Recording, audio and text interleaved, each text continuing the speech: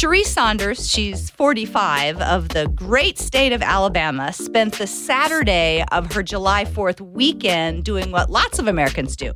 She got drunk on a bunch of beer. Nice.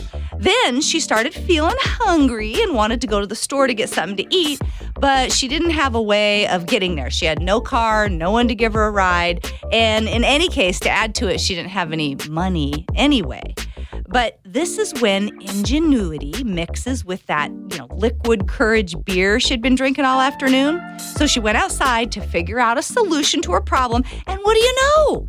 One of her neighbors just happened to, right at that moment, have a horse tied up to his front fence. Good for her. Cherise was absolutely positive this was a sign from above, and so she stole that horse and amazingly managed to ride it all the way to the store and tied it up on someone's truck outside. And then she went in.